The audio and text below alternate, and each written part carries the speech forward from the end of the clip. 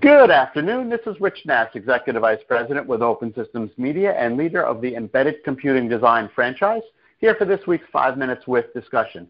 This week, my guest is Ricardo Margallo, who is the co-founder and CEO of Stradio Automotive. Good morning, Ricardo. How are you? Hello, Rich. Thank you for having me. Oh, my pleasure. So you guys do something pretty unique, which is really why I wanted you as a guest this week. You do machine learning for preventative maintenance for automotive, and that's something that I'm really not that familiar with. I've certainly seen it in the industrial space, but in automotive, it has to be quite different. Can you explain to me how that works?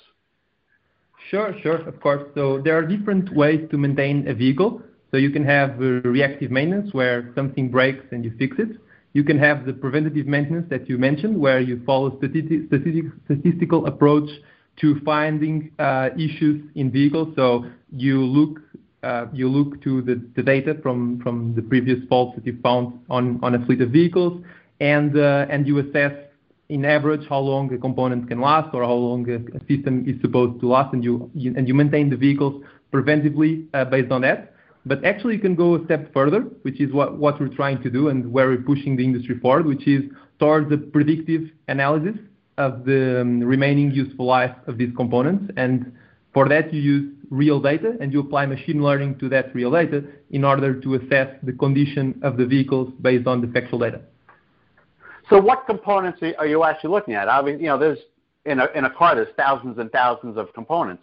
You can't be looking at everything. So what are you concentrating on? Yeah, you're right. So a vehicle is very complex. So we're trying to focus on the components that are the most important for every type of vehicle. So if we're talking, let's say, about the electric vehicle, we're looking for the traction battery pack. We're looking for the electric motor, the battery charger, the motor controller. So the main components, the key components that are really important for either an automotive manufacturer or a fleet operator to understand what's its condition. Okay, and how do you actually track them? Okay, let's pick the motor because that's a pretty key component. What do you do? So as any machine learning system, the quality of the output always depends on the quality of the inputs. So it all starts with collecting what we call high density, high quality data from the vehicle. So we're collecting from the motor the sensor level information in real time with as much density as we can, and then based on that information that serves as an input to the system, we design models to process that data and produce the outputs that usually are one of three. So either an anomaly, a fault mode that is detected on that component, a state of life where we're saying that if the component is in good shape or if it should be replaced, and a prediction of its remaining useful life. So of course, given the existence of the inputs, the outputs may change. So if a vehicle has more sensors, you are actually able to produce more outputs, of course, than if the vehicle has less available inputs. So is this initial check done at the factory or after the owner receives the car? So our company, we work with, as I mentioned, we work with automotive manufacturers and fleet operators, and we actually cover not only the after-sales parts of the life cycle of the vehicle, but also the pre-production as well. And it happens that the automotive manufacturers do collect all the data from the vehicles, and they have data loggers collecting the CAN data from the vehicle during the pre-production and during, of course, the field test before the vehicles go into mass production. But most of that data that is collected just sits there. It's not processed. It's not analyzed because it's massive.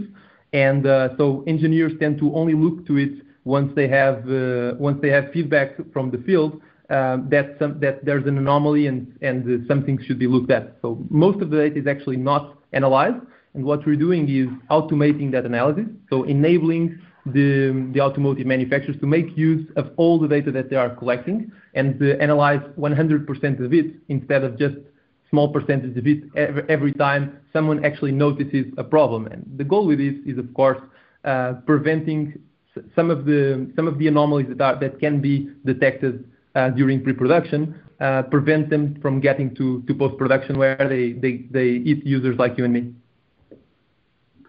Oh, okay, that makes more sense. Now I understand. So, okay, so you're working with the manufacturers at that earlier stage. So actually, it is not that much different from an industrial setting. It's just where these components are ending up. Yep, correct. I mean, the automotive, there's obviously a challenge for automotive manufacturers and hence for fleet operators to do this sort of analysis, because they require what we call high density, high quality data. So you need to collect data with a high frequency, and so the amount of data that is streamed, and this is usually done using the mobile broadband, it can be very large. So it can be on the terabytes of information. So you need to find ways to process and to analyze part of the data locally using edge computing, and stream only part of that data, which for our case it's still on the gigabyte figures, which is much larger than you would find on, let's say, a telematics device. So you need more density and you need more granularity on the data. But and that's why that's actually why the evolution on the field has been so slow in comparison to the industrial setting, because the costs for streaming the data can be huge. So this was one of the first challenges that we had to overcome to really enable the system, make it economically feasible. And are you only working with electric vehicles? No, we also working with the traditional internal combustion engine vehicles. So those are the two main type of vehicles we work with, although we also have customers producing hybrid vehicles and operating hybrid vehicles and fuel cell. So we work a little bit with everything. Very interesting. So where would somebody go to get more information about what you guys are up to? So our website, stratioautomotive.com. We're happy to engage and talk about this issue that we're passionate about. Awesome. Well, thank you very much, Ricardo. That was Ricardo Margallo. He is the co-founder and CEO at Stratia Automotive. I am Rich Nass with Open Systems Media. Have a great day, Ricardo. Thank you, Rich.